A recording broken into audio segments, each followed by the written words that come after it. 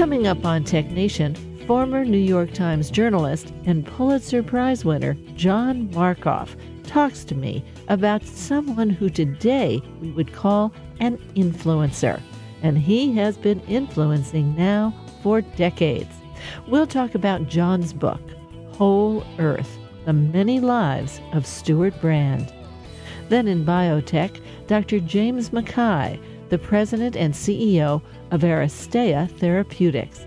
He tells us about a painful disease which affects the palms of the hand and soles of the feet in postmenopausal women and how it may relate to other diseases. All this coming up on this week's Tech Nation.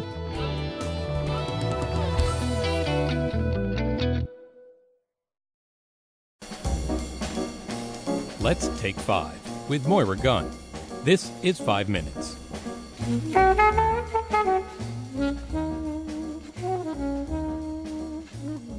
Cara Platoni wrote the 2016 book, We Have the Technology, How Biohackers, Foodies, and Physicians Are Transforming Human Perception, one sense at a time. I know it says we have the technology on the cover, but I wanted to make a big argument that technology is not just gadgets and computers and things that light up. Technology is anything that we as a people have made to be useful to us, to help us. So in my book, I say that the technologies that affect perception are not just wearables and implants and gadgets and all these cool 21st century We get a lot of those books sci-fi things. Cara. Yes, I know. But tools like language. Language is a technology. In my book, I have a chapter that's about perfume, the science of smell. Well, chemistry is a technology. I have a chapter about pain, and the technology in there is Tylenol, or rather the generic acetaminophen, this idea of a painkiller that alters how we feel pain. So, yeah, technology surrounds us all the time, and there's a lot of things that we just accept. We don't even think about them being technology anymore. You and I, we're eyeglasses wearers right now. Well, a lot of the people I spoke with for my book would argue, well, that basically makes you a cyborg. You're wearing this prosthetic that alters what you can sense. It gives you superpowers. Well, most of us don't think of the eyeglasses as being this radical technology. It's just something that we've adapted to. It's something that's so interwoven into not just everyday life, but actually we think of it maybe as part of our face that it just seems normal to us. Well, let's start with pain. You were talking about Tylenol. I remember UCSF psychiatrist and neuroscientist Amir Levine. He was talking about a broken heart and how it really is physical pain, and that Tylenol really does help. Of course, you also say, if you just ask a bartender, you'll find out the same answer. Right. Oh, this was so fun to learn about. But there is a actually quite large body of research right now that says to your brain, the pain of social rejection, the pain of a broken heart, and physical pain, the pain of a broken bone, are essentially the same thing. It's the same part of your brain reacting in the same way. And so, just as you were saying, there are researchers who've done these really interesting experiments where they put somebody in an fMRI scanner and they give them Tylenol, or the generic acetaminophen, and then they socially reject them. And it's actually really hard to socially reject somebody who's lying in an fMRI scanner. I don't know. I feel like I'm at the dentist's office. And I feel totally rejected. They're just, they're lying there. They can't move. So the first wave of experiments, what they did, and this actually seems really horrible to me, but they showed people pictures of somebody who had recently broken up with them. So you had to look at the picture of your lost love.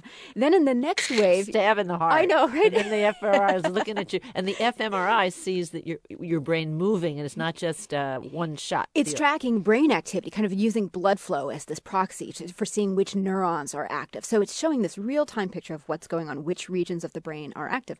And they're seeing that the pain regions are lighting up when people are socially rejected. And then in the next generation, what they did is they had people lie in the scanner, and they said, okay, you're going to play a game. It's called Cyberball. The idea is we pass the ball back and forth. After we pass the ball back and forth, the computer starts leaving the person out, starts passing to these other imaginary players, right? Well, the person doesn't know that this is just a program on a computer. There's no other real players, but they still feel rejected. And so in these studies, they found that people who were taking the acetaminophen, the Tylenol, felt less rejected. Then some other researchers came along and they said, okay, let's try this in reverse. Let's see if love is a painkiller. So what we're going to do is we're going to put people in the fMRI scanner, and we're going to give them a physical pain, an actual slight burn. It feels kind of like a sting. And we're going to do this while they're looking either at a picture of their romantic partner or at a picture of an equally attractive stranger. And lo and behold, love is an analgesic. It reduces the amount of pain that people report that they feel as they're staring at the photo of their beloved. This TechNation archive interview features Cara Platoni, who is today the science editor of Wired. Her 2016 book is We Have the Technology: How Biohackers, Foodies, and Physicians are Transforming Human Perception, one sense at a time. I'm Moira Gunn. This is 5 Minutes. 5 Minutes is produced at the studios of KQED-FM in San Francisco. 5 Minutes is a production of TechNation Media. I'm Paul Lancourt.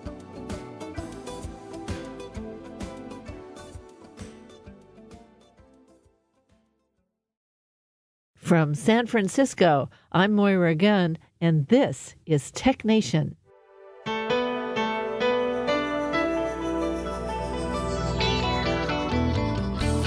Today on TechNation, former New York Times journalist John Markoff writes about someone who has influenced much of our lives today and certainly was prescient about it.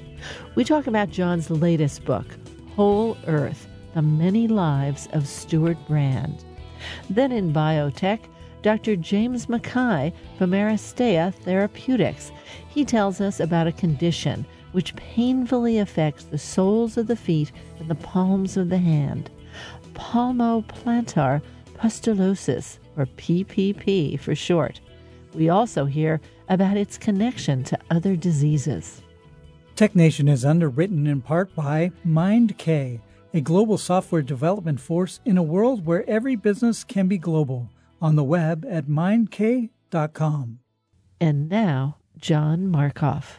Well, John, welcome back to TechNation. It's great to be back. You know, so much of our personal technology today, iPhones, the internet, information, where we want it, when we want it, it's easy to think that this all came out of the minds of tech visionaries. But visionaries, they just don't color inside the lines. Visionaries ask questions. And that has always been, of course, with Stewart Brand.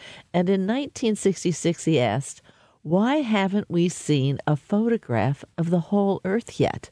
That was 50 years ago. We really hadn't seen a picture of the whole Earth yet. What happened then? Well, Stewart was actually sitting on the roof of his apartment in San Francisco. He'd taken half a tab of LSD.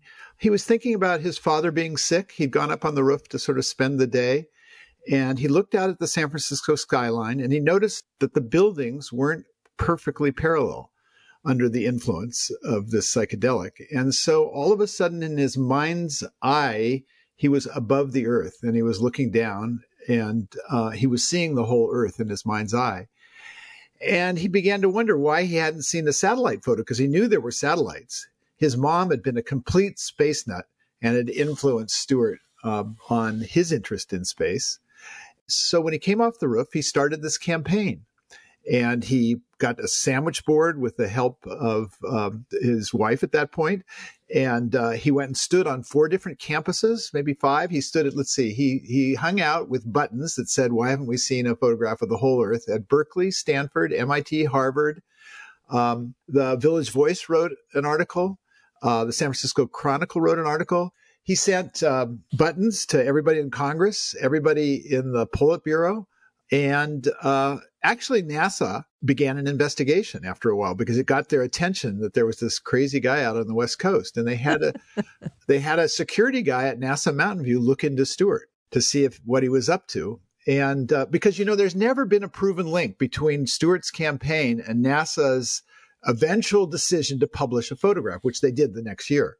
But the guy did the investigation. This was Mike Malone's dad, by the way. Mike Malone was a reporter at the Mercury. Mike Malone's dad did the investigation. He wrote back to headquarters in Washington, no, this guy's harmless. And at the end of his letter, he said, by the way, why haven't we seen a picture of the whole Earth? It's a great story. Oh, now we got to investigate you. How unfortunate. Absolutely. And of course, that photograph, released just a few years later, was synonymous with the Whole Earth catalog. If anything, it was the front cover of that I really got a big full print picture of it. Take us back. Remember, it's pre-internet. Remind us about the Whole Earth catalog. That's right. Well, first of all, it's amazing. Stewart Brand has this reputation of showing up at the right place, the right time early on. And he had left San Francisco in 66, 67 to go back to the land. All of his friends were going back to the land to create communes. And so he went to New Mexico. He lasted about 3 weeks. He found it really boring. He was not going to be a rural guy. And so in his journal, I can see he decided to come back, and he ended up in Menlo Park, California in 1967. How is that possible? You know, all of the forces that were going to become the modern Silicon Valley were alive and well, although Silicon Valley wasn't named until 1971. But Stewart Brand showed up at the right place in the right time. And he said in his journal, I've come here to let my technology happen. And it was just the right place at the right time. So that year, his father died. And on the airplane back from his father's funeral in the Midwest, he was trying to figure out what he could do to help his friends who were going back to the land. And he wrote down some notes, and he decided he would create this truck store. It was going to be the Whole Earth truck store. It was not going to be the Whole Earth catalog. And his plan was to put together tools and information and drive to the communes and sell stuff to his friends. Well, it took 2 trips in the spring of 1968 for him to realize that that was a non-starter. Turns out his friends on the communes didn't have any money, and he wasn't going to be able to sell them stuff. And so he pivoted. You know, it was incredible. He started at the Portola Institute. His mentor was Dick Raymond, who had an urban economist who had set this educational institute up. Portola Institute was Silicon Valley's first incubator. And the Whole Earth catalog was its most successful, startup.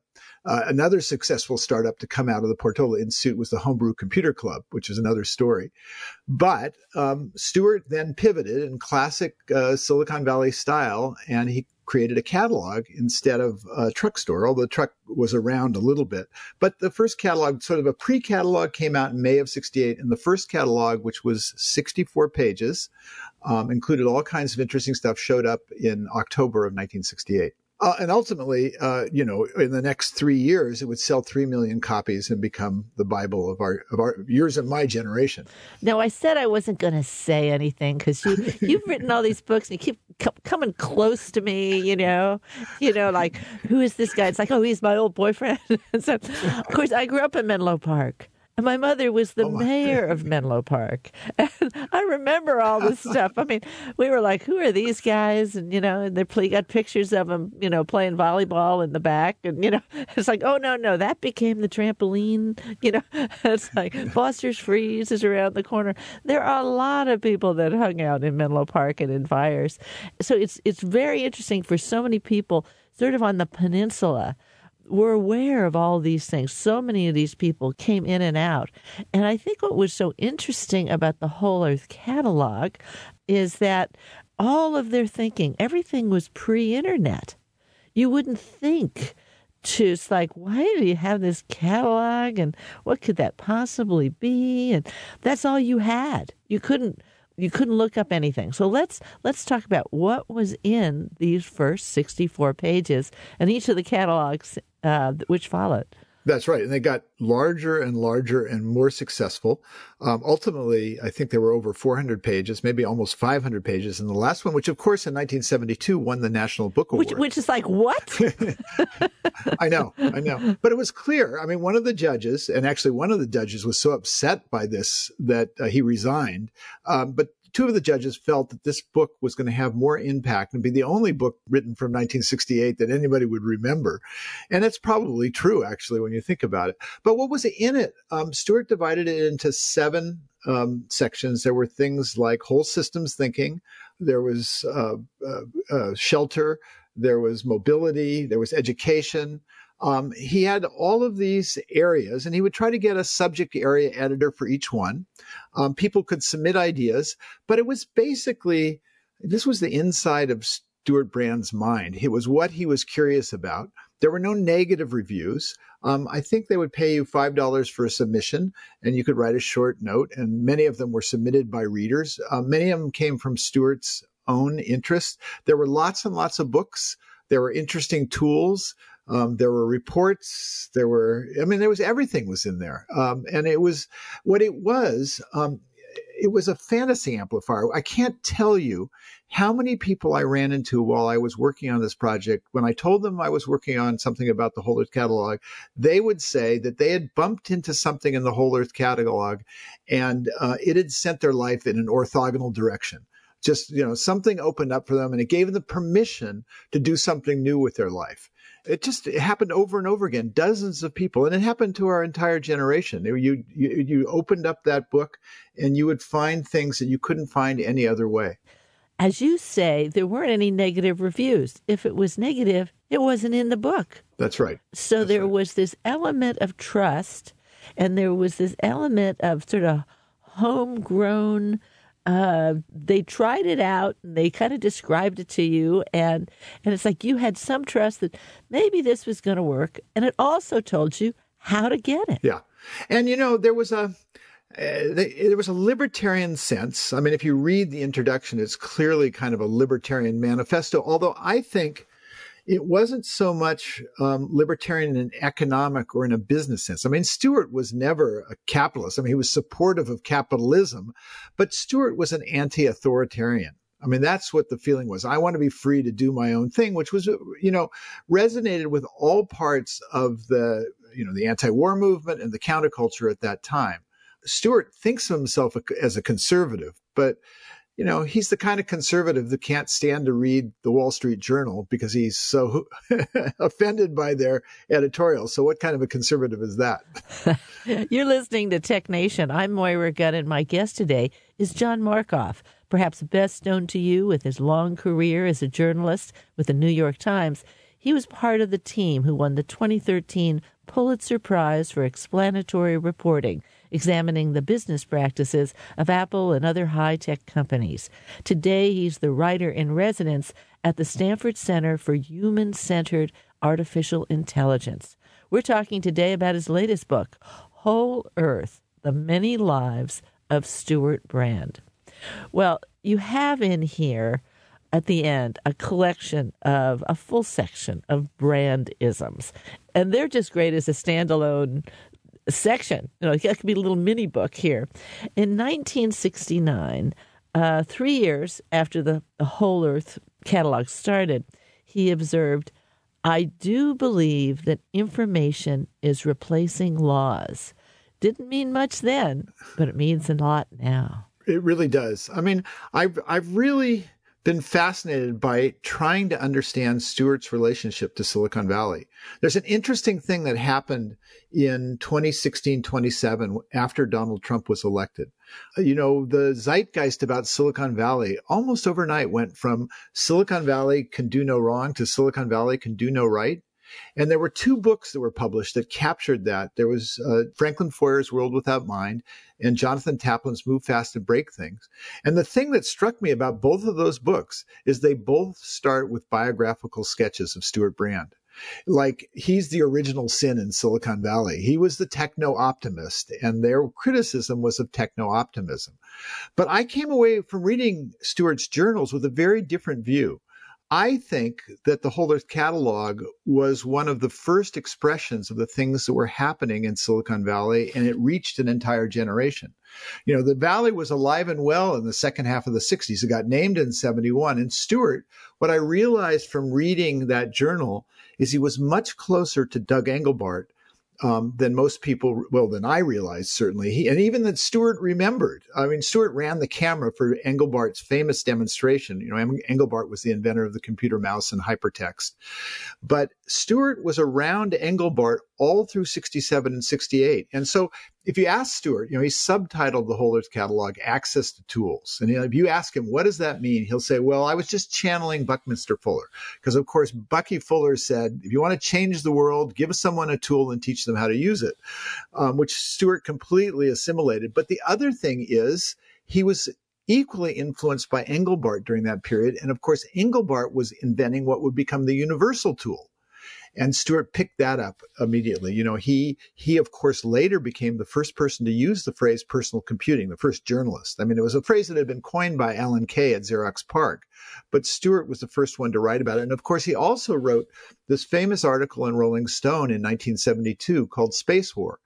And Space War, of course, was the first time that sort of the impact of computing, personal computing, the network, the internet to come was visible to people like me, to a popular audience. It's where I learned about stuff that was going on at Park and Sale, and that personal computing was going to actually emerge 3 years later in 1975. Now, of course, all of these characters, interact and find each other later, and some of them have lives familiar to us today. One of the last editors of the Whole Earth catalog in for a number of years, perhaps 3 years, is Kevin Kelly, who went out to become the editor of Wired, and then 2013's Cool Tools, which is almost a reinterpretation of the Whole Earth, but online. Larry Brilliant, who a lot of people know as the first executive director of Google.org, Google's philanthropic line, went on to the Skoll Foundation. I see those people and others coalescing and creating something called The Well. Let's talk about The Well. Yes. Well, so yes, The Well is an interesting outshoot of a lot of things that Stewart did. He had, even though he was the person to coin the term personal computing, he didn't get his first personal computer until he was the faculty of this business management online course that was happening in the early to mid 1980s in San Diego. And they gave him a K-Pro. And that was the point at which Stewart went online. And he began to use this system called EYES. And the interesting thing about this experience is that early on, Stewart learned that people who are in a virtual world, who are online, who are able to disconnect themselves from their identity, behave in very interesting ways, often ways that you would never behave if you were speaking to someone face to face. And so when Stewart, with support from Larry Brilliant, who was, of course, a doctor who knew Steve Jobs and what Brilliant wanted was for Stewart simply to recreate the Whole Earth catalog online. Stewart didn't want to do that. Too boring. Well, not interactive enough. Even their original Whole Earth catalog had supplements who were designed to give readers the opportunity to give feedback. Now Stewart could do it in real time, and he wanted to experiment with that world. And that's where, so he had actually had the idea for what became The Well way back in 67, 68. He called it, at that point, he called it EIEIO, and I can't remember what that stood for, but that wasn't the name he ultimately picked. He picked Whole Earth Electronic Link. And, the interesting thing about the Whole Earth, I mean, people have credited it with being sort of the source of cyberculture. But and I know that at that point, there was already a lot of online activity. There was the Source, and there was CompuServe, and there was Prodigy. But most importantly, there was Usenet, which was this very libertarian communication system for people who were working in Unix computing laboratories all over the world at that point. So very techie people would use this. That's right. Yeah. That's right. And of course, it was filtering out and being used by regular folks too, who could get a modem and a personal computer. But Stewart did one very brilliant thing. I mean, there were never more than 14,000 people on The Well. And so in terms of the complete digital culture, it was kind of a small thing. But Stewart did this brilliant marketing move at the beginning. And that is, he gave free accounts to technology writers. So people like me and Stephen Levy got free accounts, and we hung out there and we wrote about it. And as a result, The Well got this out of scale reputation. And of course, the Deadheads decided to hang out there too. So it had this kind of counterculture vibe. And it also, I mean, the fascinating thing about The Well is it was kind of a step backwards. It was a literary salon, if you will, in electronic form. And it had this hybrid form. They got together physically in Sausalito at regular intervals to have parties. But, the most interesting thing about The Well that I think has not been reported is that Stewart considered The Well to be a failure. He actually quit his role on the board in about 6 years later. He was very unhappy with the behavior that you see in these virtual worlds. Ultimately, he was under attack because The Well was having trouble growing up, and people blamed him for that on The Well. And so he walked away.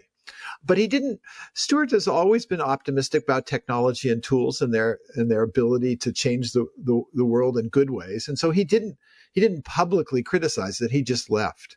The one thing that makes me cringe, or made me cringe when I saw it, when Stewart launched the well in 1985, he was interviewed by Focus magazine, and the Focus has this big pull quote. And Stewart says something like, computers and networks suppress your basic instincts. When you communicate by computer, you communicate like an angel.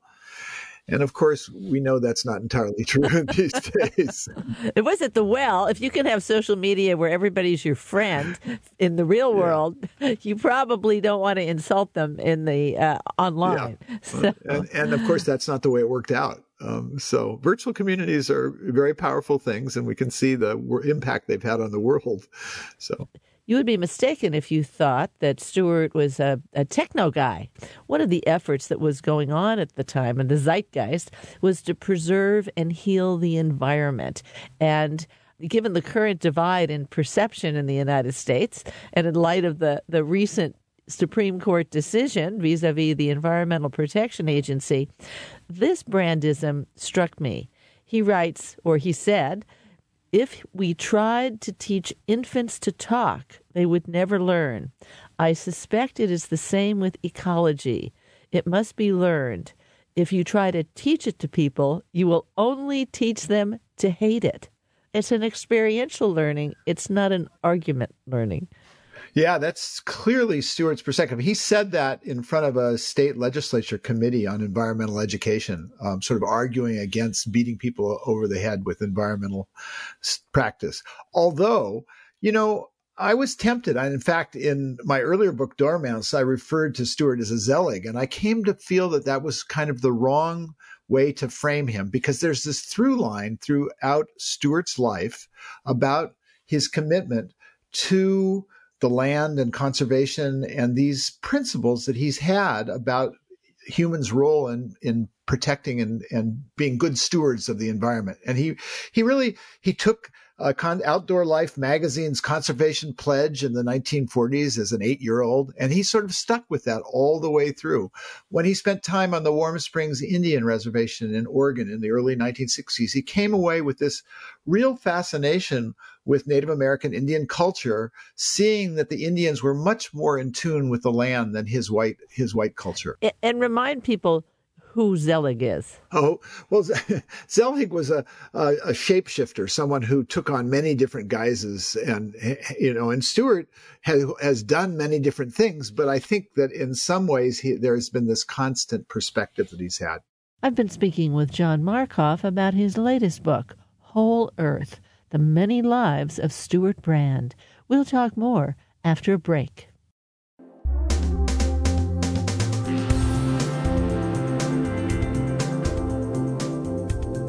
Backed by popular demand, the Biotech Nation podcasts on their own. Find them at biotechnation.com and subscribe through your favorite podcaster, including Amazon. The podcasts of the whole Tech Nation program continue to be available on NPR One and many other podcast outlets. In the second half of our show, in Biotech, Dr. James Mackay from Aristea Therapeutics. He tells us about a painful disease affecting some 175,000 postmenopausal women and its potential connection to other orphan diseases. Stay with us.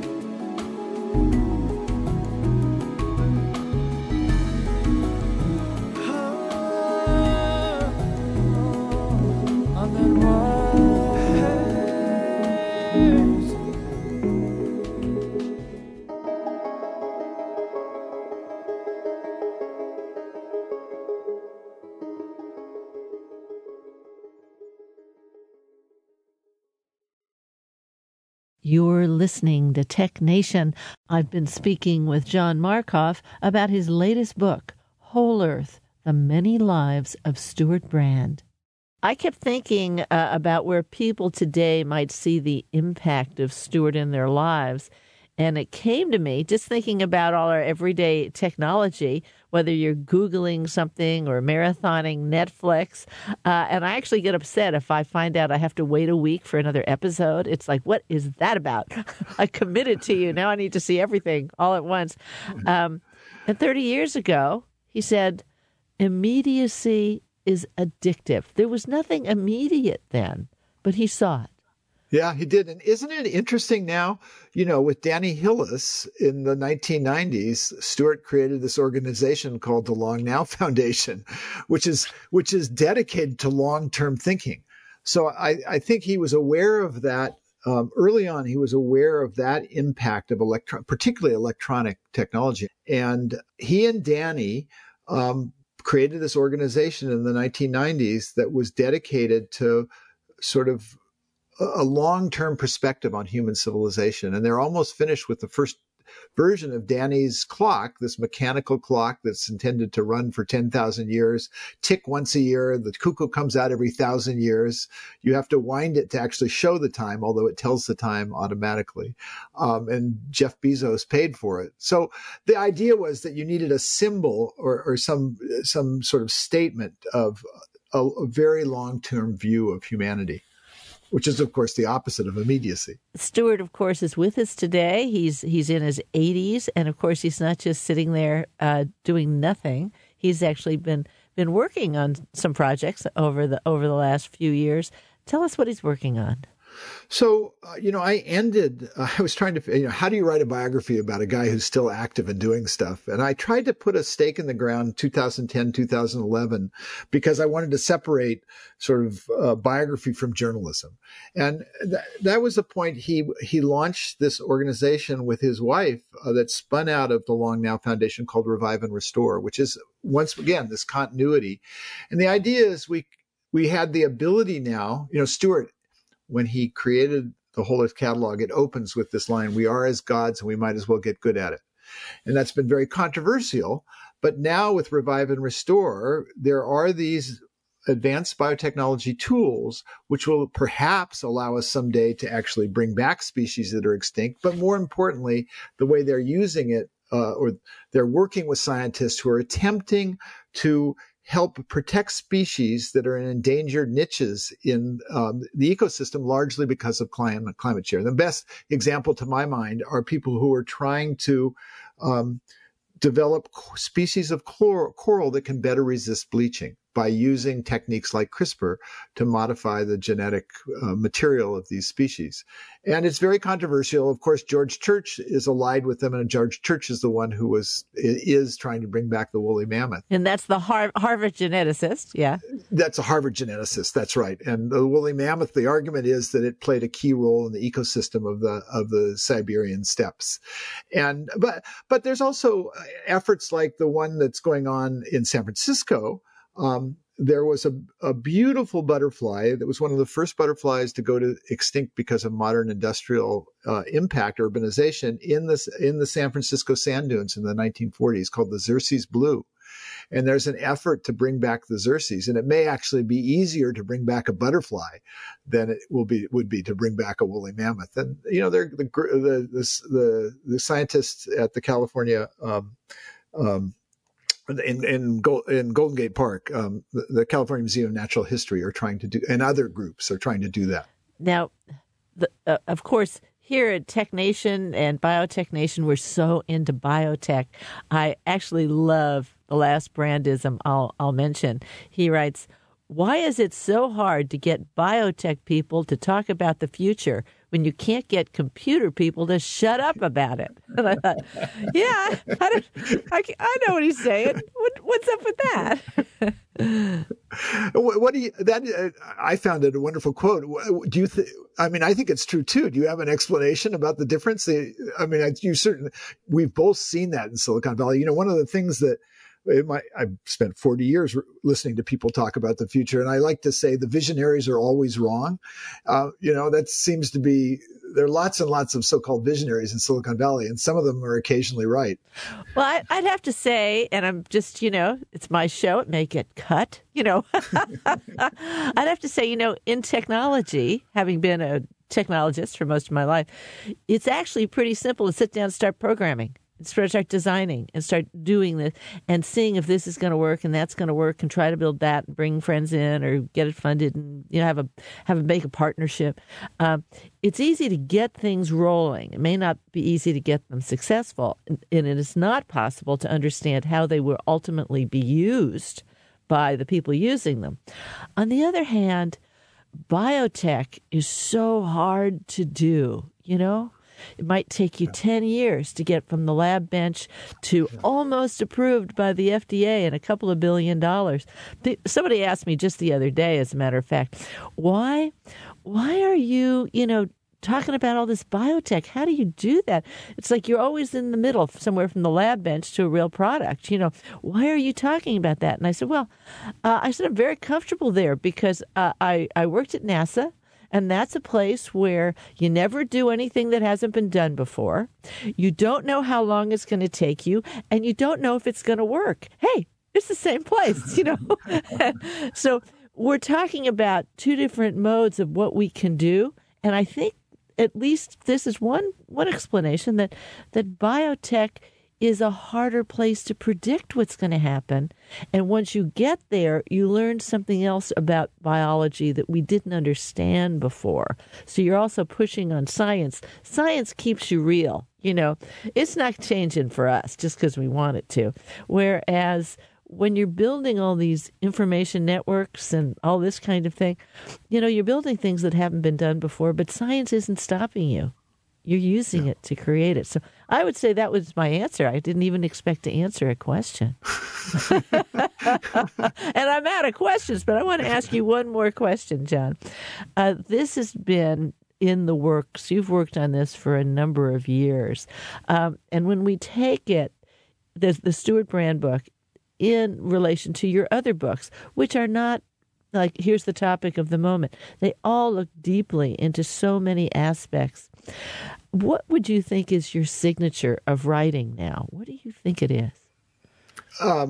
Well, I think that I'm someone who grew up in Silicon Valley. I grew up playing in the Hewlett household. I delivered newspapers to the future homes of both Larry Page and Steve Jobs in Palo Alto. And so I've always been curious about why Silicon Valley emerged where it did and when it did. That's been a puzzle that I've been thinking about for a long, long time. And, these are all things that sort of play on it. My last three books, Stewart played a role. I looked at AI and robotics. I looked at the rise of personal computing. And I'm still curious about why do certain places in the world. You grew up in Menlo Park. Menlo Park. Two houses down from the first garage rented by Larry and Sergey for Google, and the house was owned by Susan Wojcicki, who's now president of YouTube. It's a bizarre place. It's all happening there. So. Well, it was. There was this period where there was Kepler's bookstore, which was right off the Stanford campus. There was Mid-Peninsula Free University. Ramparts was there. There were these guys experimenting with LSD, the International Foundation for Advanced Study. There was the Whole Earth Truck Store. SRI was across the street. The Grateful Dead were around the corner. And you all went over and had burgers and beer at Rosati's, So Rosati's and the Oasis. Or the Oasis. Yeah. Exactly. Owned by the same people, by the way. And, these guys were trying to understand the relationship between creativity and LSD, and I never bought into that causal relationship. But I did, from some guys at the Santa Fe Institute, think that there might be an explanation. And there were these people, the social scientists at the Santa Fe Institute, who argue that creativity happens on the edge of chaos. And if you remember what it was like, those three laboratories around Stanford campus, SAIL and Doug Engelbart's laboratory and Xerox PARC, were in the midst of this incredibly chaotic world, unlike the world today. You know what it was like. The anti-war movement was going on. The counterculture was going on. The civil rights movement was going on. And this technology was emerging all at the same place and at the same time. And if you go there today, what do you have? You've got most of the venture capital in the world investing in risk, high and low. You've still got lots of people, who are trying to do all kinds of things that hadn't been done before. It's a little pricey to live there, but Stanford is still there. So many, people are still growing up there or around there, maybe in the larger Bay Area. In a sense, the creativity hub it is still there. It is, but nothing lasts forever, and I wonder. I thought there was a period in 2005, 2006 where I was spending a lot of time in Europe, and it seemed that there was more innovation happening in the mobile space in Europe than there was in the United States. And then in 2007, the iPhone showed up, and that was going to be the platform, and the center of the universe rushed right back to Silicon Valley. But I'm not sure it's inevitable that it will happen the next time. And I'm very curious where that next sort of center point in the universe, the technology universe, will be. And unfortunately, if you run out of money, you can't go back to delivering newspapers. That's for lots of reasons. Well, lots of familiar names in your book. Ken Kesey, of course, Kevin Kelly, Peter Calthorpe, David Liddell. There are many that we actually didn't talk about. And so it was really interesting and fun to go and read all of these. So, John, thank you for joining me. You're welcome anytime. Please do come back. Thanks very much, Maura. I enjoyed chatting with you today, too. My guest today is John Markoff. His book is Whole Earth, The Many Lives of Stewart Brand. It's published by Penguin Press. I'm Moira Gunn. You're listening to Tech Nation.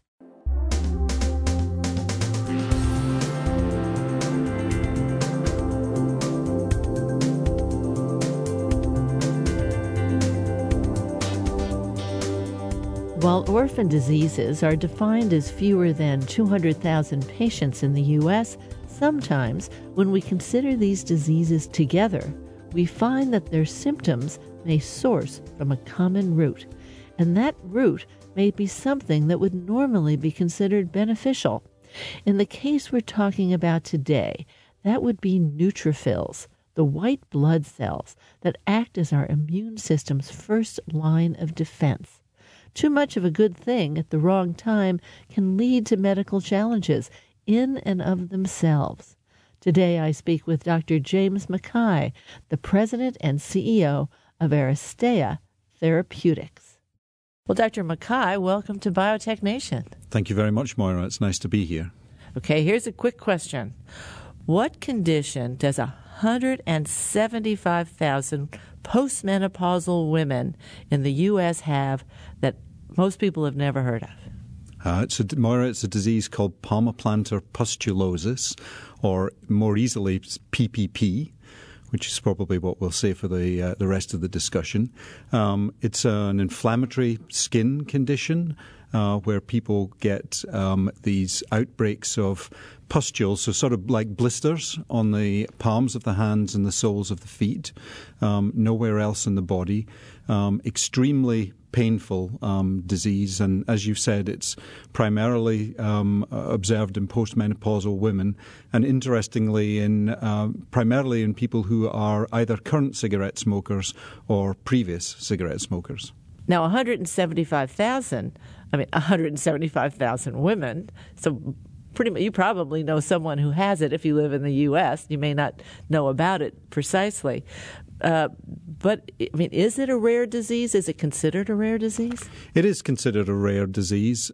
So one of the challenges with the disease is that often, your primary care physician will not necessarily diagnose the disease correctly to begin with. They'll think it's some form of psoriasis that's on the hands or the feet, and they'll use normal treatments that they would do for psoriasis, some topical steroid cream, or some other treatment, but it doesn't work for palmoplantar pustulosis. And then what happens is that the patient's then referred to a dermatologist who will then diagnose the disease and start different treatments. So a lot of people that have PPP probably don't know that they actually have the disease. What's the standard of care now for treating PPP? Yeah, so initially, as I indicated, your primary care physician will probably just give you a standard steroid treatment, a cream to put on the areas. That probably won't work. When the patient gets referred to a dermatologist, they'll normally start with some oral tablets, something like acitretin or methotrexate or cyclosporin. That's serious. Yeah, drugs that are often used by dermatologists to treat skin conditions. But again, they don't work that well for this disease, and none of them are approved by the FDA. Dermatologists... Well, they're approved by the FDA, but not for the disease. This disease. Correct, Maura. And then often dermatologists will move on to use injectable biologics. So, more recently developed drugs that have been approved for, again, for psoriasis. They're normally a once-a-month injection. But again, none of those are actually approved for PPP, and none of them really work consistently. So these patients are really, they're suffering a lot. And, we're trying to do something to help them. Now, you don't get down the road to biologics and infusions and once-a-month injections unless this is a really painful disease. Tell us about what this is like if you have this condition. Yeah, so the patients will tell you that there are really two things that are bad about this disease. One is just what the disease looks like. So, if anybody wants to Google palmoplantar pustulosis and look at the pictures, they'll see that this is really nasty. The skin is cracked open. You can see that the hands are all inflamed and cracked. So just the appearance of it, psychologically for people is not good. But then secondly, and maybe even more importantly, the patients say that the pain that they suffer because the skin, you're right at the area where, if you crack the skin open, then you're going to get a lot of pain there. And what happens is that these patients get what are called a flare, multiple flares. So the disease flares up and they get all these pustules on the hand. Then the skin dries out, it cracks, and then they get another flare. So they get new pustules on top of the cracked skin. And that becomes extremely painful. And if it's on your hands, obviously, it's difficult to do everyday tasks. If it's on your feet, then it's difficult to actually even walk. Your heart really goes out to these people. Oh, yeah, they have. I mean, let me tell you a story of one of the patients who was in our last clinical trial that we did, our phase 2A clinical trial. She actually drove 6 hours each way to get to the site where they were running the clinical trial because she wanted the opportunity to at least try to take the medicine and see if it would help her. So I think that gives you an indication of what people are prepared to do in order to try and get something that will actually, alleviate this disease in some way. Well, okay, let's get to the root of it. What causes this condition? So we don't really know. It's as we indicated at the beginning, it's a fairly rare disease, and so there's not a lot of basic research has been done on the disease. Obviously, as more treatments like our potential treatment are developed, more and more is understood about the disease. It's highly likely that it's linked to cigarette smoking. 85% plus of people are either current cigarette smokers or previous cigarette smokers. It's likely that it's related to the nicotine receptor. So obviously you get nicotine in the cigarettes. There's a nicotine receptor in the sweat duct of the palms of the hands and the soles of the feet. So it's something to do with the interaction with that nicotine receptor. But most of that is really hypothesis or idea at this stage. It still needs to be proven. And we've seen this in other conditions. For instance, for people who have been diagnosed as bipolar, we find that 85% of them smoke, and many of the treatments specifically for bipolar are trying to hit the nicotinic receptors. So in some sense, they're self-medicating. We have drugs that can hit the nicotinic receptors, cigarette smoking does, and other things as well.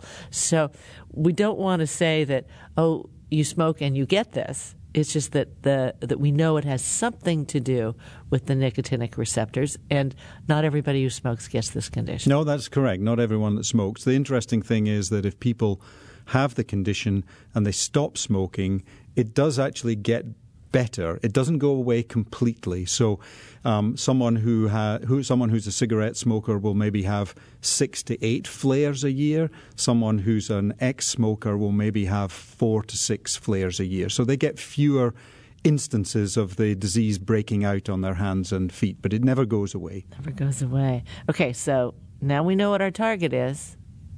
What are you doing? What are you trying to do here? So we're developing a molecule called RIST-4721. It's what's called a CXCR2 antagonist. So CXCR2 is a receptor that sits on multiple different cells that are part of the inflammatory system in the body. And our molecule actually blocks the CXCR2 receptor and stops these particular cells called neutrophils that are found in your bone marrow. It stops those cells moving from the bone marrow out into the blood and to the site of inflammation. And by doing that, we can actually break the cycle of inflammation and dampen down the inflammation that these patients are experiencing. Does this have anything to do with the nicotinic receptors? No, it doesn't have anything to do with that. So this is just a question of the inflammation that is caused by this condition. You're saying, nope, we're not going to feed the inflammation. That's correct. So if you look at palmoplantar pustulosis and you look at these pustules or blisters that they get on the palms of the hands and the soles of the feet, and you sample those, then they're full of neutrophils. So the neutrophils, something causes the inflammatory reaction in the hands and the feet to begin with. Probably that's to do with the nicotine receptor. And then they basically send signals out to the neutrophils to pull them from the bone marrow through the blood to the epidermis of the skin on the hands and the feet. And the more and more neutrophils you get, the bigger the inflammatory response is. And our drug actually stops the neutrophils moving from the bone marrow to the site of inflammation. So we dampen down the inflammation. So the inflammation says, bring on the neutrophils. Once the neutrophils arrive, this starts again. Yeah, so once the neutrophils arrive, they actually send out more signals. Come on over. To say, tell all their friends to come over and help out to deal with the insult that's there originally that's caused the inflammation. So the idea is just keep the neutrophils away. We're gonna really keep down this inflammation. You are currently in phase 2. In fact, it's phase 2B. Obviously, you've seen some success, or the FDA wouldn't be supporting this at this point. Yeah, so we've completed the phase 1 trials are really where you're testing out the safety of the molecule. It's the first time that you give it to humans. You're testing out the safety and you're looking across a range of dose levels, and you use that to narrow down the amount of the drug that you're actually going to give in the next phase, which is phase 2A, which we've completed. And phase 2A is where you're really trying to find out, does the drug actually work in the disease that you're trying to treat? And we completed a phase 2A study about a year ago, and we saw some nice reductions in the severity of the disease when our drug was used in these patients. And then that's allowed us to move into what, as you said, the phase 2B, which is called the dose ranging. So you know that the drug has some effect on the disease, and what you want to do now is to study it at multiple different dose levels to determine what is the correct dose level to use ultimately in patients that have this disease. And that's a very important trial because you may want to increase the dosage to get reduced inflammation, but it may introduce side effects. Yeah, that's correct. And In the phase 2A trial, we used a single dose level of 300 milligrams. And based on that data, we've decided to use two different dose levels in the phase 2B, one which is higher, which is 400 milligrams, and one which is lower, which is 200 milligrams. So we're really trying to understand that range of dose levels to make sure that you can get a dose level where you get a reduction in the disease severity, but it's also still, the safety profile is acceptable for the patients. Your phase 2B, that's fairly new. Are you still enrolling for that? So it's a relatively new trial. We started recruiting patients into that trial in April this year. It's a fairly large trial for a rare disease. There are 156 patients in the trial. So it's going to take a while for us to recruit those patients. And we'll probably see the data from this trial in the second half of 2023. So, at least sort of 15 months or so from now. So if you are a patient or know someone who has this condition, how do they find out if they're a candidate for this trial? Yeah, so if you go to our website, www.aristeatx.com, you will see all the clinical trials that we're running on the website, and we'll be able to click on those, and that will take you to a link where you can find investigational sites that are actually running the trial, and then patients should contact those investigational sites directly rather than the company. They'll tell you where to go. Those Correct. links will tell you where to go. Correct. Now, you did say there were other trials, and you are running other trials for other conditions. What are they? We are. So once we saw that the drug was working in PPP, we started to look for other diseases where neutrophils were playing a key role in the disease, and we identified three other diseases where we're running phase 2A trials, so the earlier stage of development. The three diseases are called familial Mediterranean fever, or FMF, Behçet's disease, and hidradenitis suppurativa, or HS, really nasty diseases, where the patients need new treatments in order to be able to help them. So we're doing, three phase 2A studies, which we'll see the data for those probably around about the same time as we see the phase 2B study for PPP, so probably towards the second half of 2023. Well, James, thanks so much for coming in. I hope you'll come back. Keep us updated. Moira, it's a pleasure. We'll be happy to come back and talk once we see the data from those clinical trials. And you're the one that made neutrophils sound like a bad idea. They sound so friendly. But, no more neutrophils for us, right? Well, neutrophils are friendly as well because they actually help you fight infection.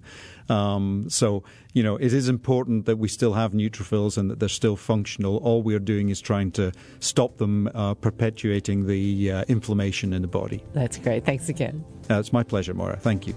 Dr. James Mackay is the president and CEO of Aristea Therapeutics. More information about enrolling in Aristea's clinical trials and all Aristea efforts are available on the web at aristeatx.com. That's Aristea, Aristea, TX.com. For Tech Nation, I'm Moira Gunn.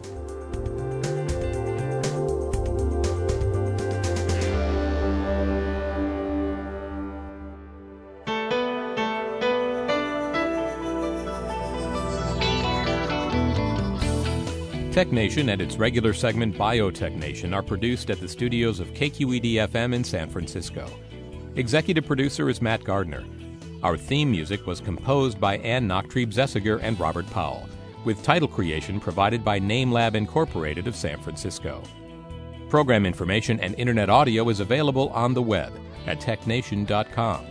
Tech Nation and Biotech Nation are productions of Tech Nation Media. I'm Paul Landcore.